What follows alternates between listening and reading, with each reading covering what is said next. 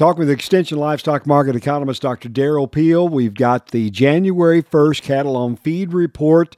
Kind of wraps out the old year because it's a peek into the new year, Derrell. Maybe first of all, run the numbers down for us. Yeah, you bet. The January cattle on feed report, placements in the month of December came in at 96% of a year ago. Marketings in December came in at 99% of a year ago. And that gives us an on-feed total for January's monthly report at 102% of last year. So we're still carrying more cattle compared to a year ago into the new year, but this report was very close to expectations. No surprises. I don't think there'll be any market reaction to it from the standpoint of the general report. You know, if you step back and you kind of think back to what we were saying this time a year ago, start of 2023, does it surprise you that we ended up these last several months with more cattle on feed than a year ago? Yeah, certainly, I've been looking for cattle on feed numbers to come down. The broader cattle inventory numbers, the fact that cattle numbers peaked in 2019 and we've been getting smaller now for 5 years, tells me that sooner or later we have to see these feedlot inventories come down. But because of drought and because of strong markets this last fall, I think we've been pulling cattle ahead, generally speaking. And one of the things we continue to do is place and feed a lot of heifers. And so for the short run being now several months to a year, we've been able to hold these feedlot inventories higher than I would have expected. When you obviously this is one of those quarterly reports. We also have some breakdown between steers and heifers. What do you see there? The heifers on feed for January 1 really showed as a percent of the cattle on feed, just a fractional decrease from October, but it still rounds out in round numbers to 40% of all the cattle in the feedlot are heifers. And if you look at the absolute number of heifers on feed, the breakdown of steers and heifers, that data goes back to 1994. This is the largest January heifer on feed total in that data series. So, we had the intuition all fall that we were not keeping heifers back to any appreciable degree, and this number would certainly suggest that we've continued to place those heifers and we've still got them on feed. No interest in starting to rebuild the herd, at least not yet. No, that's right. I think we've not done much herd rebuilding at all, or even the initial steps to do that.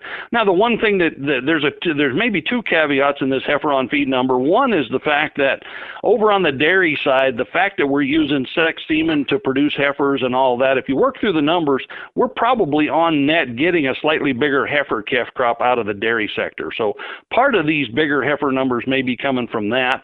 The other part of it is that anecdotally in my travels over the last 2 to 4 weeks, it appears pretty strongly that we've got more stocker cattle out on wheat in the southern plains, at least in Oklahoma, than we've had in several years. And obviously a significant number of those are heifer calves. So the cow-calf producers may have sold their heifers because they needed the money. That's what they told me for the most part. They really just couldn't afford not to take advantage of the high market in the fall. But the stocker guys who bought them still have some of those heifers, and some of those may wind up yet being replacements, even if we haven't made that decision yet. End of the day, this report kind of sets us up for that end of the month cattle inventory report. Any feel, based on this latest set of heifer data, what we may see?